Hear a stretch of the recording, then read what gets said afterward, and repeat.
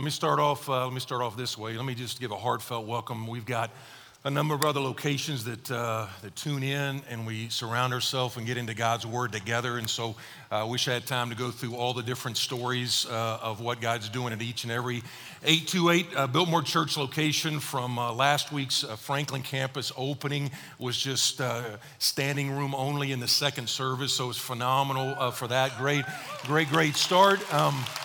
Here's what we talk about all the time is that we are one church in a number of different locations, but we have one goal. We surround ourselves with this goal is we want to glorify God by making disciples of Jesus Christ that reach up in worship, which hopefully you just participated in, that reach in community, all right? And if you're like, man, this church is bigger than what I'm used to, one of the things you need to know is that all the folks that you're around, we break this into hundreds and hundreds and hundreds of smaller little churches called connect groups. And so maybe you're here and you're like, I've been here for a month and I haven't met anybody at all. If you would do us the favor, do yourself a favor, just text the word connect to 28282. Then what'll happen is sometime this week, a pastor will help you try to figure out, hey, what's a small group that we can get involved in? And then we talk about reaching out, not just to 828, but also just so you know that last week we've been partnering with a great church, Summit Church in Raleigh-Durham area, and last week in Brooklyn, New York, all right? A church that we kind of helped relaunch, started last week.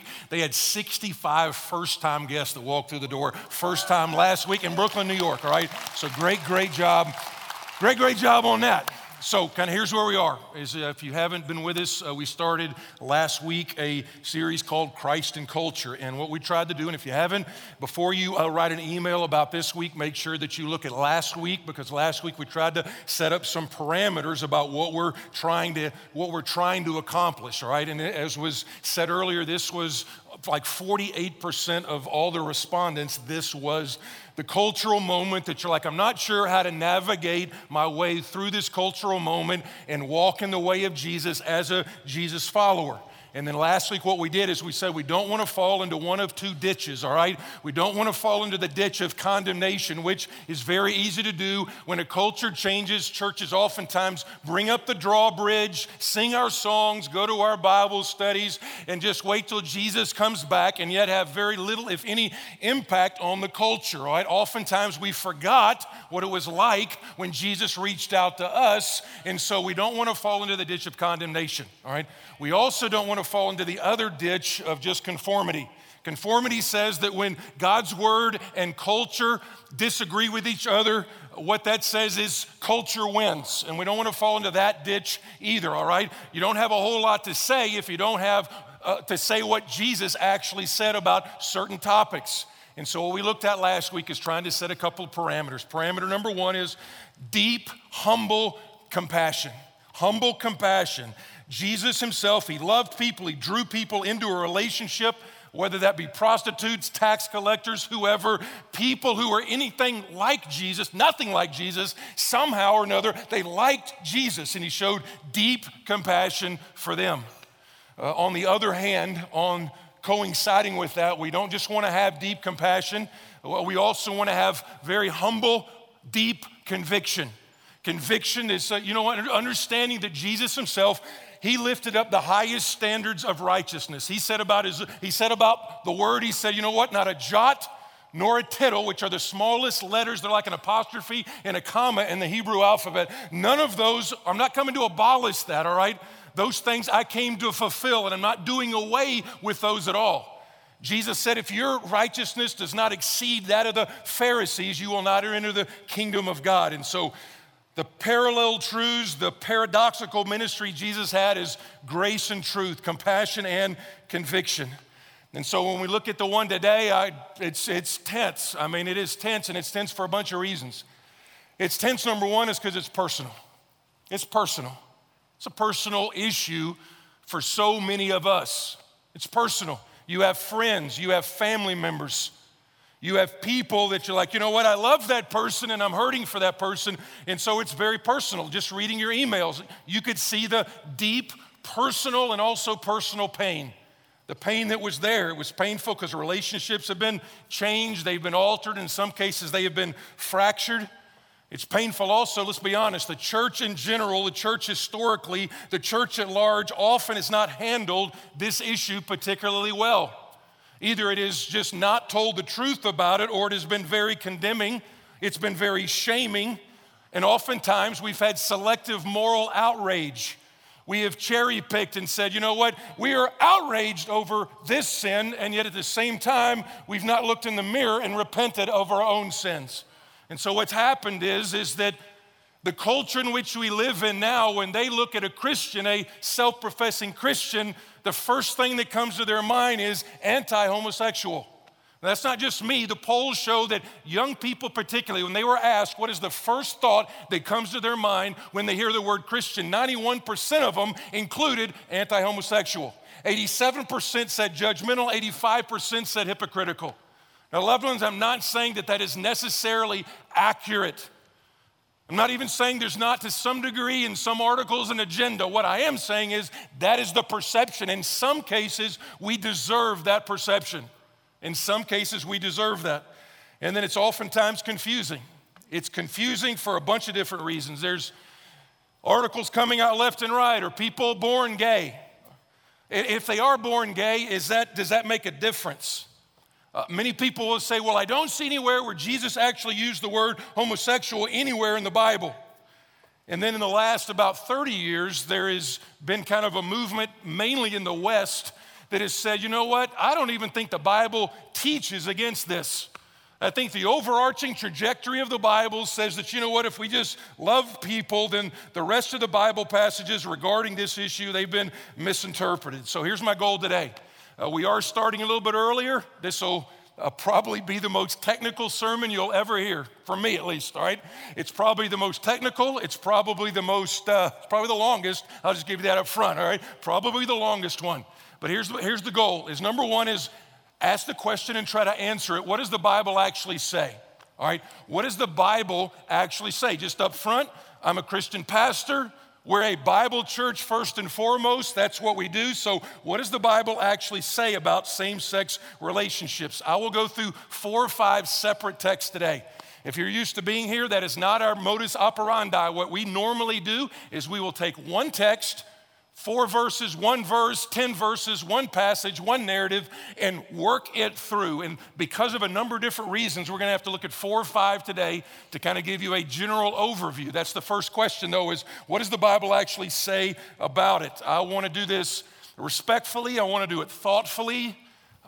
More time was spent on this than actually, I think any time in the history of ever since I've been preaching, more prep went into this message than any other, at least hour-wise, than any other message I've ever done. And number 2 is then, number 1 is what does the Bible say? And number 2 is how do we love and serve the gay community as Jesus would love and serve the gay community? Okay. Number 1, what does the Bible say? What is the position?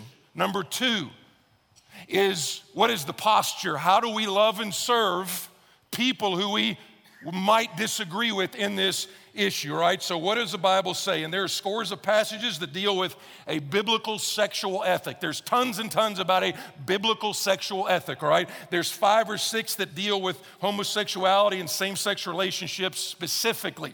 Now, let me give this up front, all right? Listen carefully. I'm going to use the terms today, historical and progressive. Historical and progressive. Those are the least inflammatory terms that I can utilize. There's a lot of baggage. There's a lot of labels that come along with different ones. So the best ones that I can use, remember John Tyson up in New York City, who I referenced you last week, and he's on the resource page that you can go to after. You'll see a slide on the screen afterwards today. But he used the words historical and progressive, and I think that's probably the best labels. And here's what I mean by that.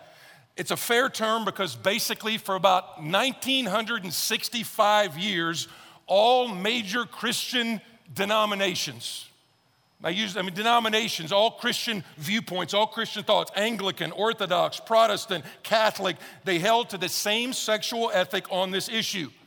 Over the last 30 or so years, progressive writers, primarily in the West, have begun to question what the Bible actually teaches about this.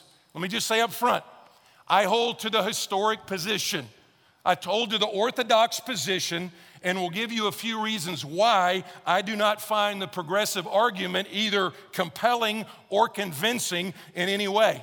And so I'm going to have to go through, I will not be able to hit every different argument. What I tried to do is look at the ones that you have probably heard, that you might have struggled with, and I'm going to give you 2 or 3 things, and again, there are resources at the end. This is not going to be a Bible drill, but there's going to be 5 or 6 passages. The first one we will spend time, the last message of this series, but let's walk through it because this is ground zero when it comes to God's sexual ethic. All right, Genesis 1 and Genesis 2. Now, real quickly, some of you are like, Genesis 1 and Genesis 2 seem different. All right, why are there 2 creation accounts? Really quickly on that, because that throws people. Genesis 1 is like a 10,000-foot view of creation. All right, in Genesis 2, God lands the plane and he begins to talk about some specifics about what he talked about in chapter 1. Let me just give you a couple of verses here to begin the talk. So God created man in his own image.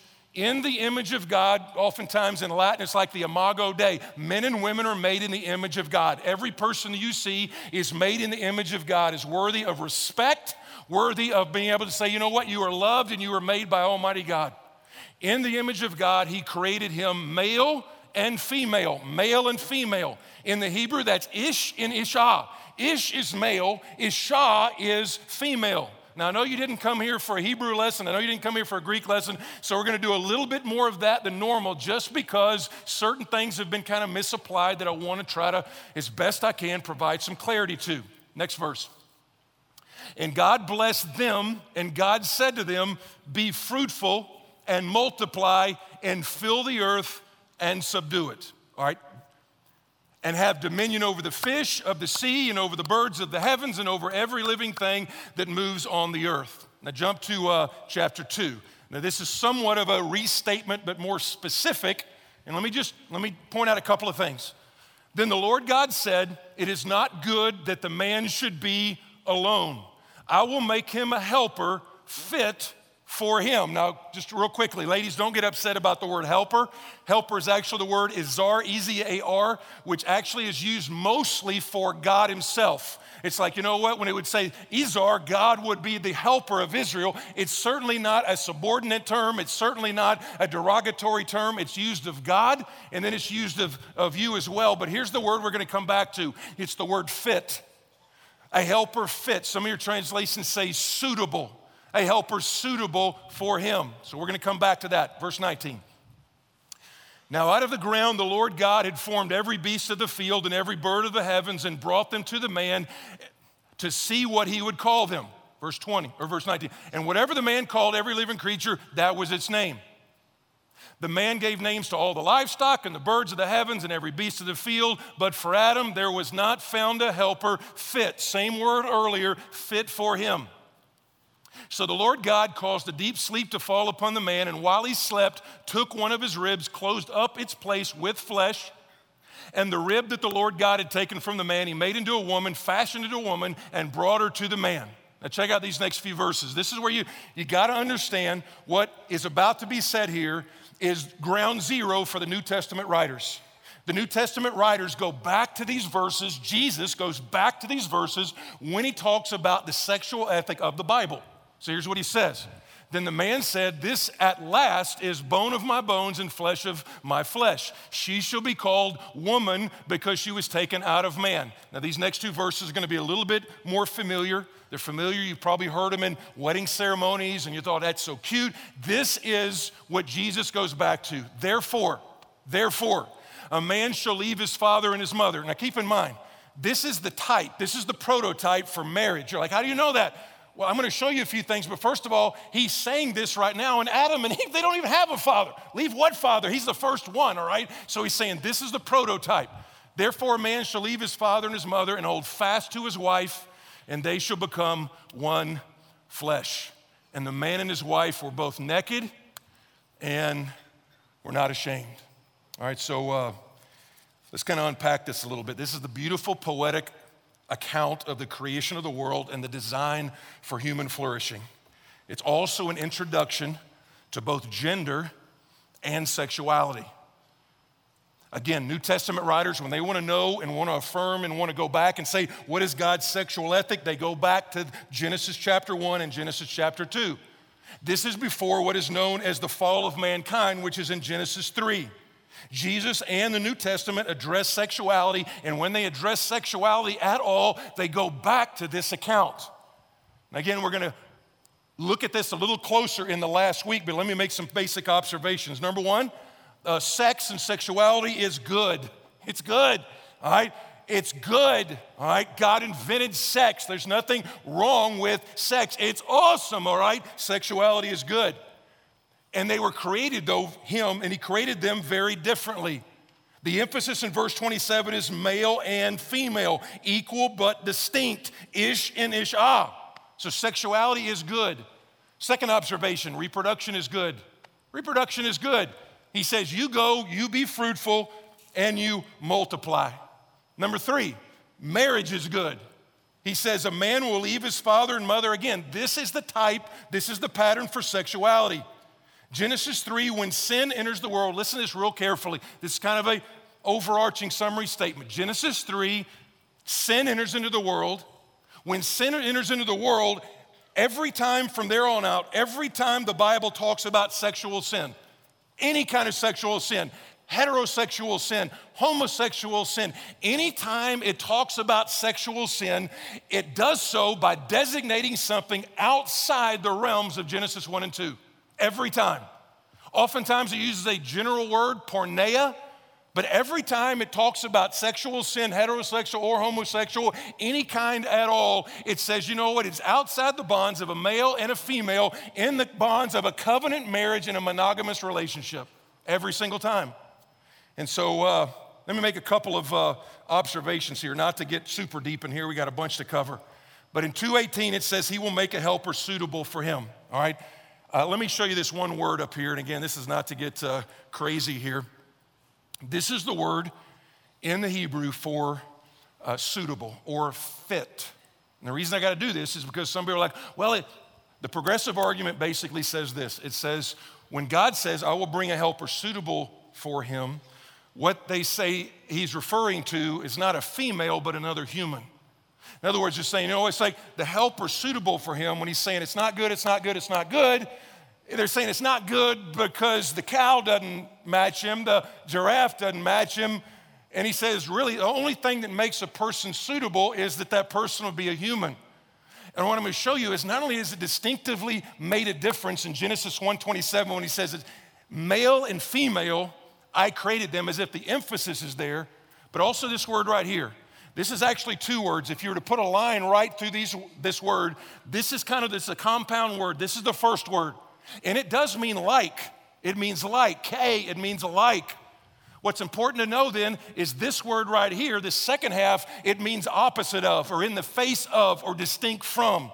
And so what scholars all throughout the last 1965 years, they've all said, you know, a helper suitable. It's hard to translate, but what it means is she's like him, but she's distinct from him.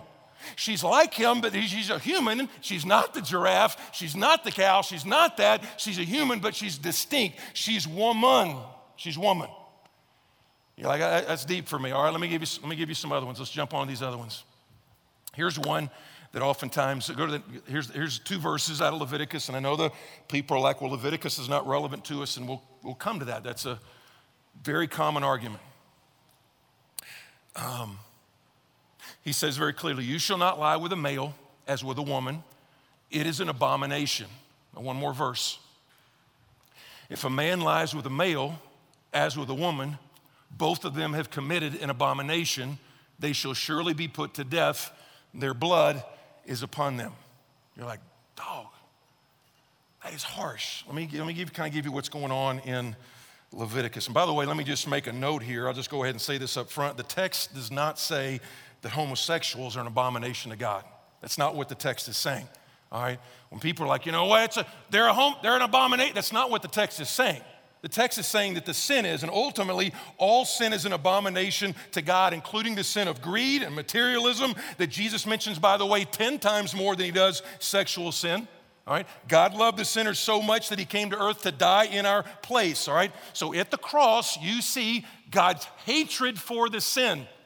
God took the punishment for us. He hates the sin, but he loves the sinner. You don't die for somebody you hate, all right? You don't die for somebody you hate. So it's not saying that they are an abomination. It's saying that the sin itself is. Now, some of you are like, well, I'm not even sure I go with that. Let me give you the context briefly in Leviticus. In the context of Leviticus, the children of Israel are about to enter the promised land. And what God is trying to do in the book of Leviticus is show a different ethic for his people as they go into the promised land. And when they go into the promised land, he says, you know what, you're going to drive out people who are amazingly corrupt, and I don't want you to be like them. And so the entire book of Leviticus is about one word, and that word is holiness. 87 times in the book of Leviticus, you'll see the word holy or holiness. 87 times. It's all about holiness. That's the whole book, all right? So it's like we got priests. They're supposed to be holy people. There's certain clothes you wear. Those are holy clothes. There's the tabernacle. That's the holy place. And so the whole thing is about holiness. God is holy. Now, the question usually gets kind of put there, and when a Bill Maher or whoever, anybody who wants to slam any part of the New Testament sexual ethic, they're like, well, man, Leviticus, is that even still relevant today? I mean, what about eating bacon? I mean, I saw you eating bacon and wearing polyester, and what about tattoos, and what about all that stuff, all right? And those are legit questions. Usually they're legit questions. But the question really is Leviticus still relevant? Because you're like, man, it says some crazy stuff. You guys pick and choose all the time. Now, a couple of comments. You don't just throw, if you're a New Testament Christian, if you're a Christ follower, you can't, if you're trying to follow Christ, you can't just throw the book of Leviticus or the Old Testament out the window, okay? You can't say, oh, I'm a new covenant guy, I'm throwing the Old Testament out. You can't do that because Jesus didn't do that. Okay? Jesus quoted Leviticus 19 more than any other verse. You will love your neighbor. So you don't just throw it out. The New Testament, right? Peter, Paul, they both quote Leviticus a number of different times. And so you can't just throw it out. So matter of fact, you look at 18, 19, and 20, which is kind of a collection. It's very similar to what Jesus preached at the Sermon on the Mount in Matthew 5, 6, and 7. In Matthew 5, 6, and 7, you see some of the same kind of ethics, things like adultery and theft and hating your brother. And then at the start of it, he says, I come not to abolish the law, but to fulfill it. Okay, so here's what you got to go. You got to go, okay, what does it mean when it says Jesus came to fulfill the law? Listen, this is really crucial because this covers a multitude of things. When Jesus says, I did not come to abolish the law, but to fulfill the law, what does that mean? Scholars over the years have looked at the Old Testament and seen there are about 3 different ways that the law can be categorized, right? You're not going to see this in the table of contents, but people have looked at it and say, okay, you see when you compare this and you see what the New Testament teaches about the Old Testament, here's basically the categories. The first one is what's called a ceremonial law. That's what gives people the most issue, all right? Ceremonial. Ceremonial were things that God wanted to do and show that he was holy and he wanted a holy people. Okay? Things like the sacrificial system. Leviticus has a lot of the sacrificial system. Why do we not do that today? If the book of Leviticus says that we're supposed to sacrifice a lamb, why do we not do that? And people are like, you don't do that, so you're just cherry picking parts of the Bible you want to follow. We don't do that because the New Testament says not to do that. We don't sacrifice a lamb. Why? Because John chapter 1 says that, you know what? Jesus is the Lamb of God who takes away the sin of the world. Okay? The book of Hebrews talks about Jesus as the fulfillment of this ceremonial law. What we saw in shadow and shades back then, we see clearly in the Gospels, all right? That's the ceremonial law. Second one is what's called typically the civil law. Civil law are laws that God gave a theocracy, the nation of Israel, as they moved into a particular place. This is how I want you to set up a nation. We do not live in a theocracy. We don't live in a theocracy. Those are not relevant. We don't stone people to death because of certain things. But the third part is called the moral law. The moral law. The moral law are binding for all people at all times. The New Testament itself, the authors use these very passages to determine God's sexual ethic. Listen to me. The Apostle Paul, when he talks about this, goes back into the book of Leviticus, and almost every New Testament scholar says what he does is he takes the words in the book in the Hebrew and he takes them and he squishes them around in such a way is that it actually is going back to Leviticus 18 and Leviticus 20 to use it. You're like, well, what does it say in the New Testament? What does it say in the New Testament? All right, let me go to the New Testament for a second. Here is Matthew 19. Pharisees came up to him and tested him by asking, is it lawful to divorce one's wife for any cause? So right up front, I do understand that the context of this passage is divorce. It's not same-sex relationships. It's about, but what you're going to see is he takes the question and then uses it as a pulpit to talk about God's sexual ethic throughout the whole passage. Here's what he says. And he answered them, have you not read? What is he doing? He's talking to people who understood Genesis 1 and 2 extremely well, and he's kind of insulting them. He's saying, have you not read? And here's what he does. He quotes Genesis 1:27, which we looked at, and then he goes ahead and quotes Genesis 2. And he answered, have you not read that he who created them from the beginning, made them male and female? And said, therefore, and this is where he skips to chapter 2, therefore a man shall leave his father and his mother and hold fast to his wife, and the two shall become one flesh. All right, so that's, I'll tell you what, one more verse.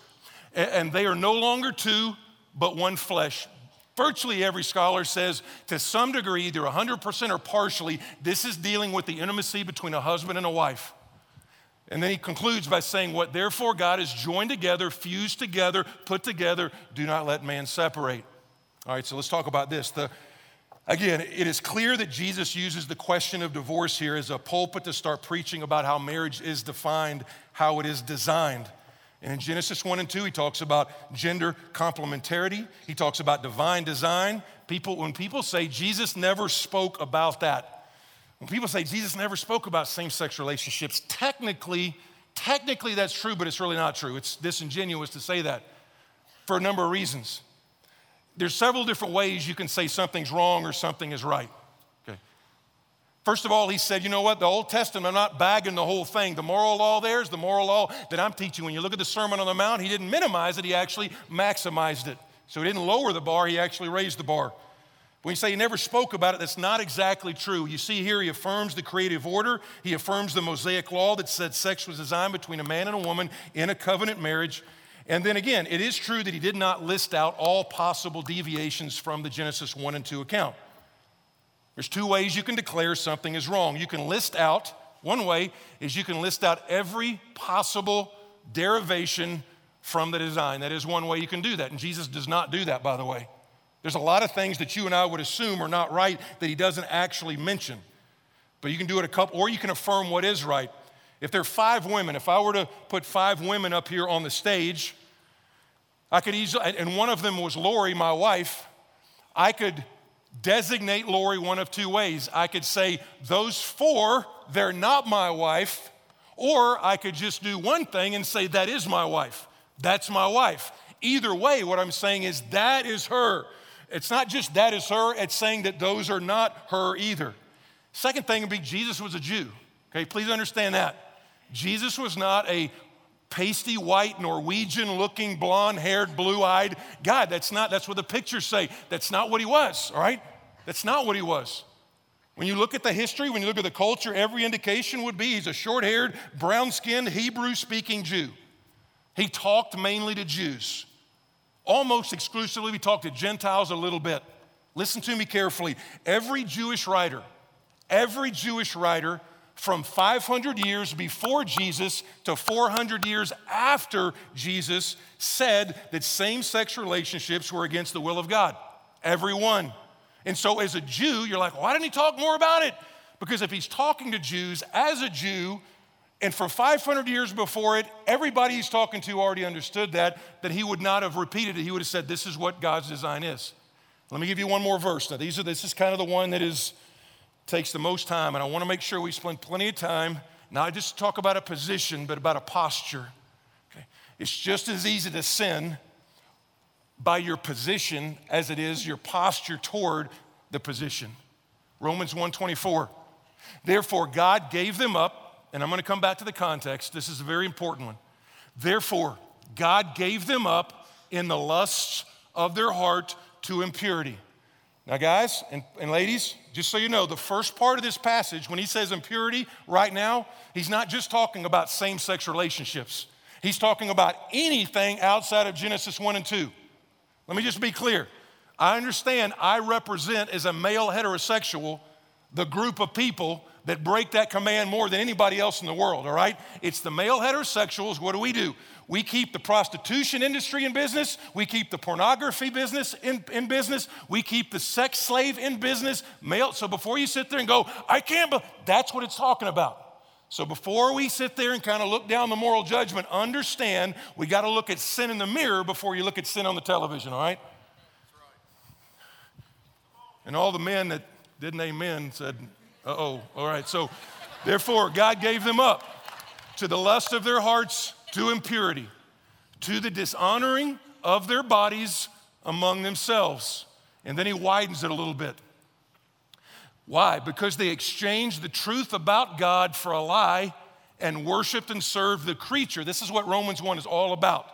It's about idolatry. It's about I'm the boss. I'm going to worship the gifts, not the giver. I'm going to worship the creation, not the creator.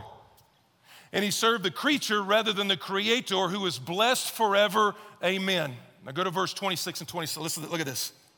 For this reason, God gave them up to dishonorable passions. For their women exchanged natural relations for those that are contrary to nature. And the men likewise gave up natural relations with women and were consumed with passion for one another. All right, what do you do with that? Let me give you the big picture of Romans 1. The big picture of Romans 1 is every single person at church today, you have the same problem. Everybody was in the same boat. We have all turned away from the knowledge of God that God has made clear either through creation or through our consciences. All of Romans 1 and Romans 2 and the first half of Romans 3 is basically this, is that the human race has rejected God. The human race has said, I don't want the creator, I want the creation. I don't want the giver, I want the gift, and forget the giver. And so the first part of Romans 1, the human race, when we rejected God's authority, listen to me, it condemns both gay people and straight people.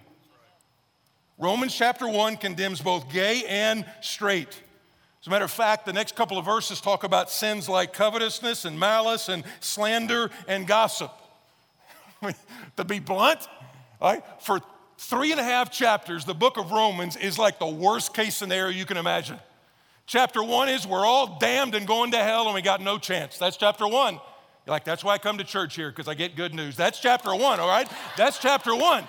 Chapter 1 is you and I are a black-hearted sinner with no hope at all. Chapter 2 is if you're a Jew, you don't have anything to stand on either. And chapter 3 is you're Gentile, you don't have anything to stand on either. That's basically what that is.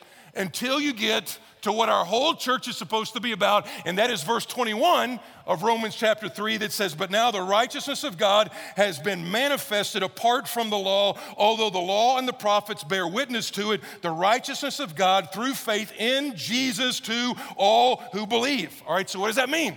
That's what we always talk about. We say that the whole Bible is about Jesus. The Old Testament is pointing to Jesus, all right? It's like there's coming a one, there's coming a one, there's coming a one. It's not a bull, it's not a goat. That's not going to permanently take away your sin. Then John the Baptist says the Lamb of God takes away the sin of the world.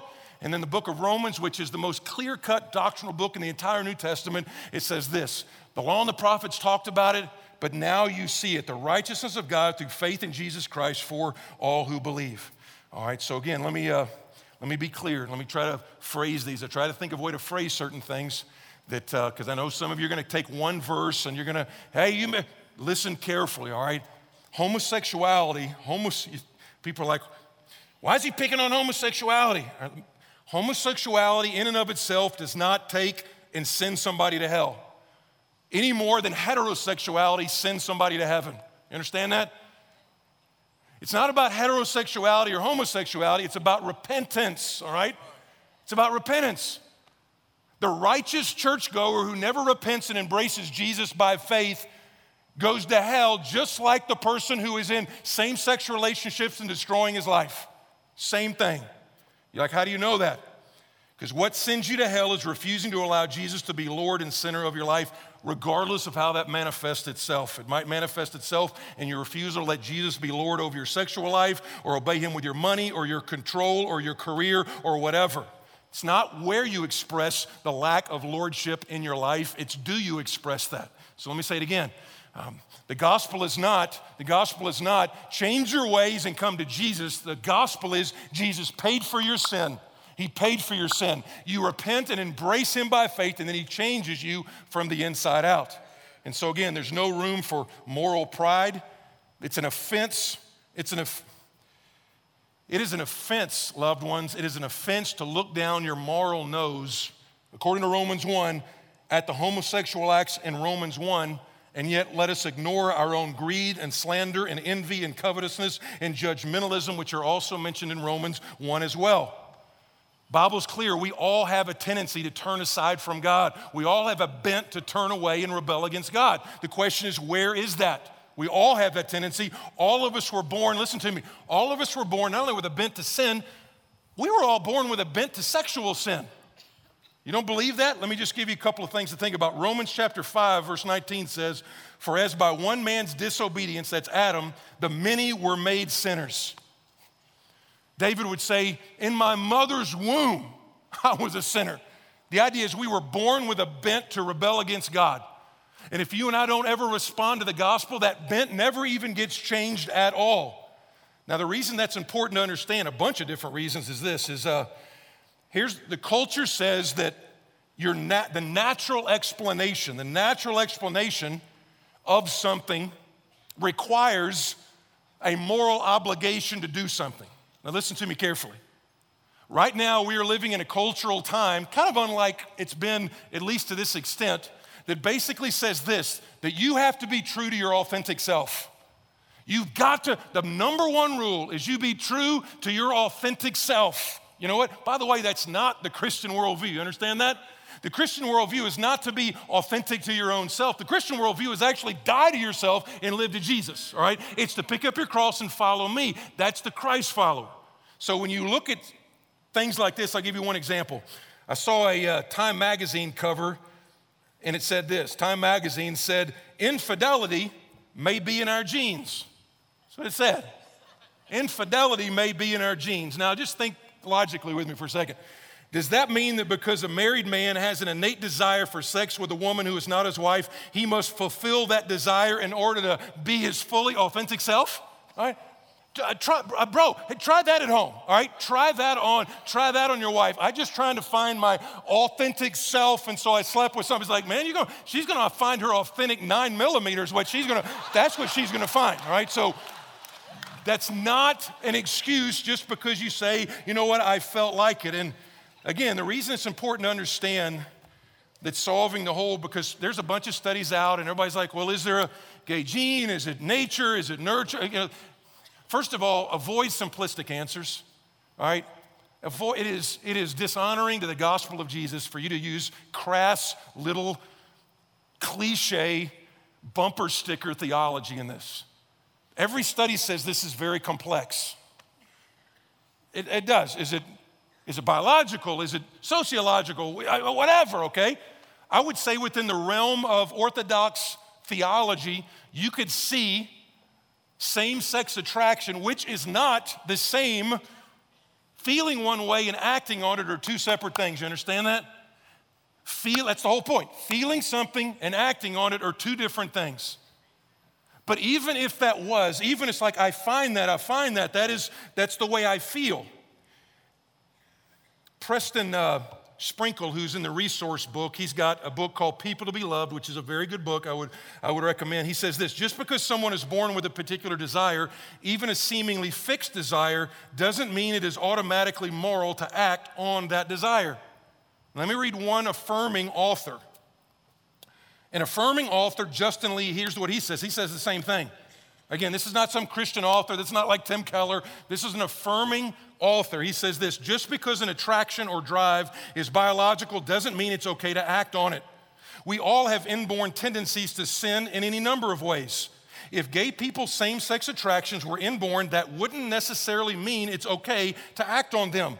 And if we all agreed that gay sex is sinful, that wouldn't necessarily mean that same-sex attractions aren't inborn.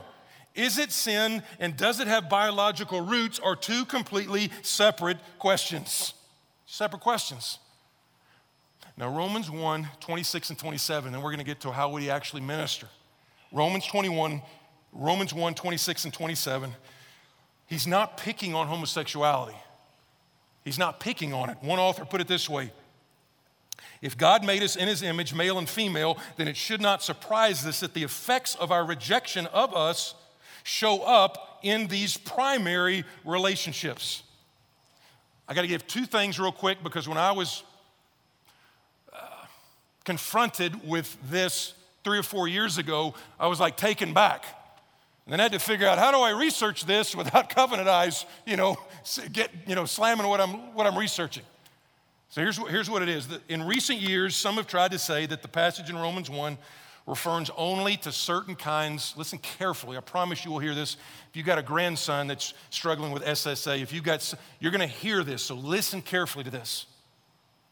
I didn't know how to answer this as little back as 3 or 4 years ago. But in recent years, some have tried to say that the passage in Romans 1 refers only to certain kinds of promiscuous homosexual acts. Prostitution, one-night stands, or the one that's pushed the most is masters that were forcing slaves to have sex with them, all that kind of stuff.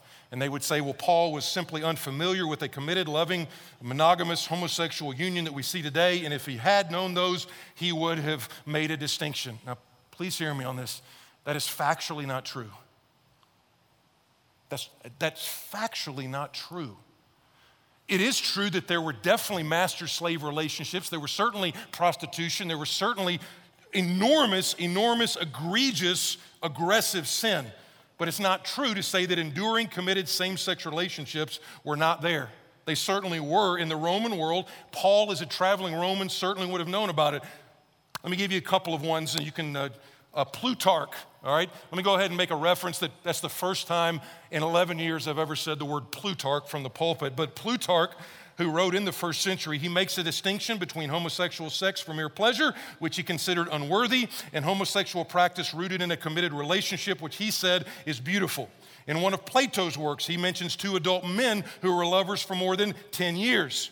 Historian Thomas Hubbard, who is not a Christian, by the way, he wrote the definitive work on homosexuality in the ancient world, and he says that homosexuality in Greece and Rome, which is the title of the book, he shows that homosexuality existed in a wide variety of forms in the Greek and Roman world, including committed same-sex partners. Okay, so that's just not a viable thing. The argument is Paul looked out his window when he was writing Romans, and he didn't have any idea what it would be like to have a committed same-sex relationship now. And furthermore, if you look, there's not any instance, because it says in the text, it says not just man to man, but woman to woman. There's not a single instance about a woman using power in that way over a woman in the Roman world. There's no secular record of it. And so the point would be this, is historically, the historical position is the one that has by far, in my mind, the most compelling evidence biblically. But you got to ask this, how do you then minister to people like that? And I've taken too much time on the other one, so listen quickly, but I want to just make sure you understand this. This is so important. How do we minister? Because some of you, again, are like, how am I going to do this? How am I going to do this? If you came today just looking for some ammunition to fire at your friend who is in a same-sex relationship, you've already failed church today, okay? You need to repent of that. So, but how do you love like Jesus? Again, compassion and conviction, grace and truth. Obviously, we need to take the log out of our own eye. Because of the gospel, we can run to God in repentance, but we also don't gloss it over.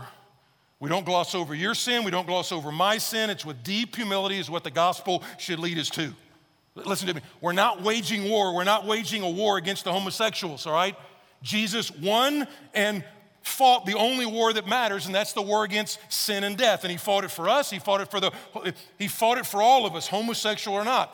That means judgmentalism. That means haughtiness. That means pride. That means crass jokes are completely out of the picture for the gospel following, Jesus following Christian. So what does it look like? Let me give you, this is the one that was the most eye-opening for me. And this is the only way I can know how to put it. When I asked the question, how did Jesus deal with sinners in his day? Or put it another way, how come people that were anything like Jesus liked Jesus? I tried to think, when you look at what's actually in the New Testament, when Jesus interacted, not everybody liked him, but how come he was known as a friend of sinners? And how come 91% of our culture would say, you know what, they're not a friend of sinners? How come that would be? And the first thing that came to mind is, how do we correct that? Is we lead with love. We lead with love. Some of you are like, you're about to compromise. It's like, shut up, all right? I'm not about to compromise, all right? The idea is you lead with love. You lead with love, not the law. You lead with, well, I got to get to the law. Hold on, all right, Hoss, hold on. Lead with love, not the law.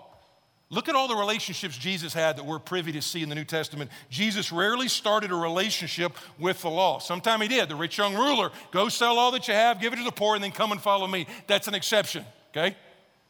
But the vast majority, he started with love and acceptance and embracing versus the law. I'll give you about 5 quick examples. Sermon on the Mount, chapter 5, 6, and 7 of the book of Matthew. Then he heads off in Matthew 8 to meet people. Here are the people that he met. Matthew 8, he meets a military leader.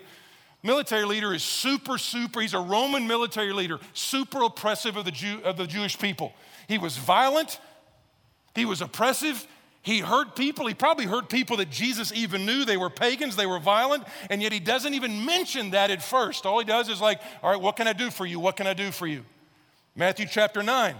Matthew the tax collector, it says, as Jesus passed from there, he saw a man called Matthew sitting at the tax booth, and he said to him, follow me, and he rose and he followed him. Now again, we don't have time to unpack Matthew the tax collector, but basically he was an extortionist. He's the one that extorted money for the Roman government in order to pay for the army that was oppressing the people that Matthew actually loved. And yet in the text at least, you don't see Jesus talking about the tax code yet, okay?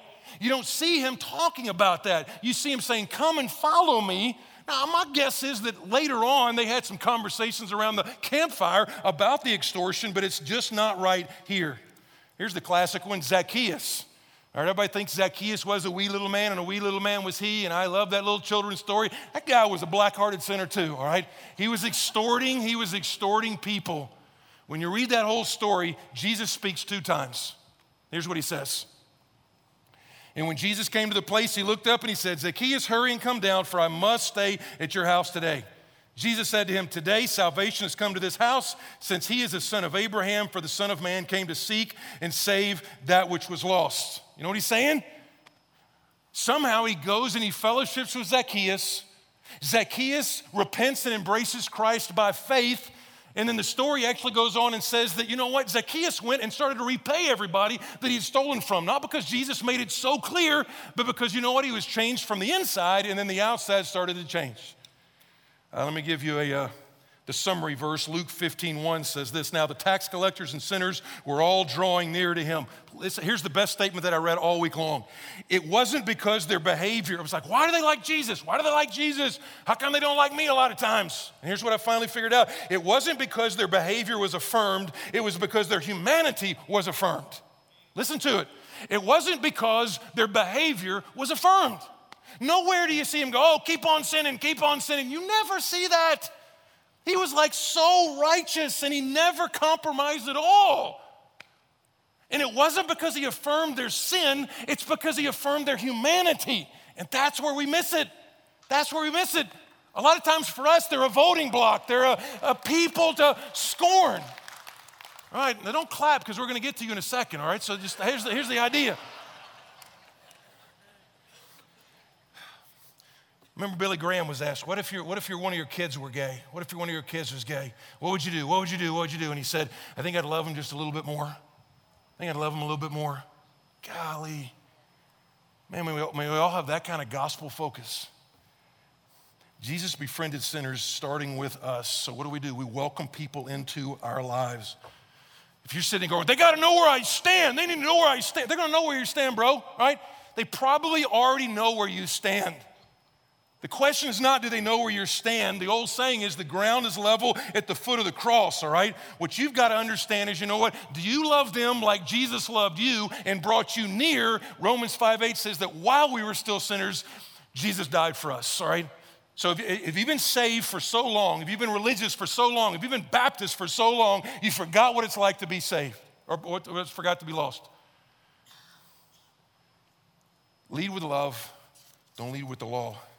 I got to bust through these. But you do have to love enough to tell them the truth. You don't do anybody any favors.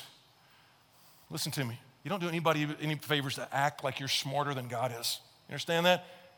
You don't do anybody any favors like, well, I'm just going to, as we said last week, if God never disagrees with you, if he likes the same people you like and hates the same people you hate, chances are you just remade God into your own image. If you and Jesus never disagree, Are you really following the God of the Bible?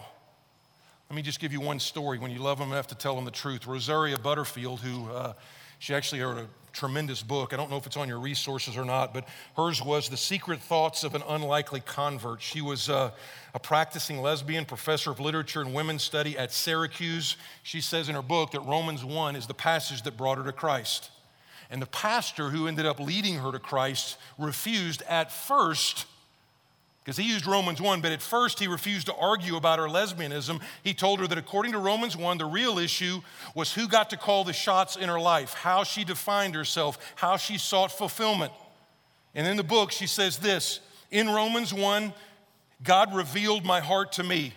In Romans 1, she says, Paul shows us that we all go through what Eve went through in the Garden of Eden, and we have to ask, who gets to declare what is good?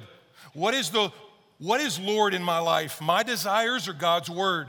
She says, quote, homosexuality is not the core of our rebellion against God. A desire to be God is. A desire to be the one who gets to declare good and evil, play judge rather than be judged. A desire to use God's creation for our own gratification rather than pleasure for his glory. So the question is again, as a Christ follower, the basic definition of discipleship is where Jesus and I disagree. He's right, I'm wrong. By God's grace and by his power, I will change. That's a Christ follower, all right? And if you're struggling with that, and you're like, I'm not sure, I feel it's so strong. Again, it's not about the way you feel, it's about the behavior. It's about your identity, all right? It's about your identity. That might be true of you, but for the Christ follower, that's not the truest thing about you. 1 Corinthians 6 says, you've been cleansed, you've been redeemed, you've been bought back. That's the truest thing about you. And so here's the part I want to leave you with. Okay, you got to know something. You got to know that God's laws lead to flourishing. You got to know that somewhere in there. You got to understand that when he says, thou shalt not, it's like, please be careful. Be careful, be careful, be careful. Danger. Okay? God is not a God of killjoy. God is a God who wants us to enjoy him. And so those laws are there to put for our protection. But the second thing you got to understand is this. God's laws lead to flourishing, but it's God's love that people are really looking for. God's love is what leads to fulfillment. So you lead with love. You love enough to actually tell the truth. I think Keller put it this way. He says, our sexual desires go down to our very core. They are so deep that it's easy to want to define ourselves by them. But we need to realize that sex isn't the answer to our soul's desire. It's the question. We're all thirsty and starving for love, but the love that we need isn't the love of another human being. It is the love of God. And so church, here's what we're saying is our message doesn't start with morals. It starts with a Messiah. That's where it starts, all right? It starts with Jesus, not clean yourself up and come to Jesus, all right? So just to be clear, when you look at Jesus on the cross, the last words on the cross were not go fix yourself. The last words on the cross were it is finished, all right? And so you see it over and over again. Let me give you one quick example. John chapter 8 is a classic passage where the woman comes and she's got all this sexual sin. She was brought to the feet of Jesus. The religious people were shaming her. But in John chapter 8, verse 11, it says, neither do I condemn you, but go and sin no more. Order is big. Order is big. She didn't change her life to get to Jesus. She came to Jesus and then let Jesus change her life. She says, I've never known that kind of love, that kind of compassion, that kind of acceptance. And when she did that, then her life was changed. So here's kind of where we are. Here's what I want to just do at all of our campuses. We're going to have a couple minutes where we pray. I don't know where you are. I would say there's probably two categories today. Category number one is you got, just based on your emails, there's a lot of pain. You got people you love very, very much. And I would invite you at whatever campus, and I'm going to ask actually our leaders at whatever campus you're at, because this can be an uncomfortable time to pray. All right, what are people going to think if I go pray? You know what? Doesn't matter, but I'm going to ask our leaders, particularly if you're a Connect Group teacher, because here's what I know about it if you're a Connect Group teacher. People in your Connect Group in some form or fashion are hurting. Either they're struggling personally or they know somebody who they deeply love. They're not sure how to minister and how to navigate in the way of Jesus, all right? So if you're a Connect Group teacher, go ahead right now. Connect Group teacher, just come up and pray for your class if that's all you got, all right? Connect Group teacher, come up and pray for your class. If If you've got a friend or a family member and you're like, man, maybe you blew it, all right? Maybe you blew it. Maybe you were overly harsh. Maybe you were haughty. Maybe you were anything but humble, anything but Jesus. Maybe you cut the relationship off instead of drawing near to them. Then I'm going to invite you to come up and pray. You got a child, you've got a grandchild, you've got a person at work, and just pray, God, would you help them have a life-defining, identity-changing experience with Jesus Christ? And then lastly, I would say this. There's a lot of us, to be blunt, and you don't want to come up here, but you've got some stuff in your life that you know, God has been pointing in your chest and saying, this is not at the center of your life. You've been looking at all this other stuff and you've been looking down your nose, but you know what? Bottom line is, I don't have your money. I don't have your marriage. I don't have your contentment. I don't have your work. I don't even have your parenting, for Pete's sake. And God called, so basically repentance for the person coming out of SSA can look very strikingly similar to you repenting of your greed, of your materialism, of your haughtiness, of your covetousness, of your gossip. It can look very much the same.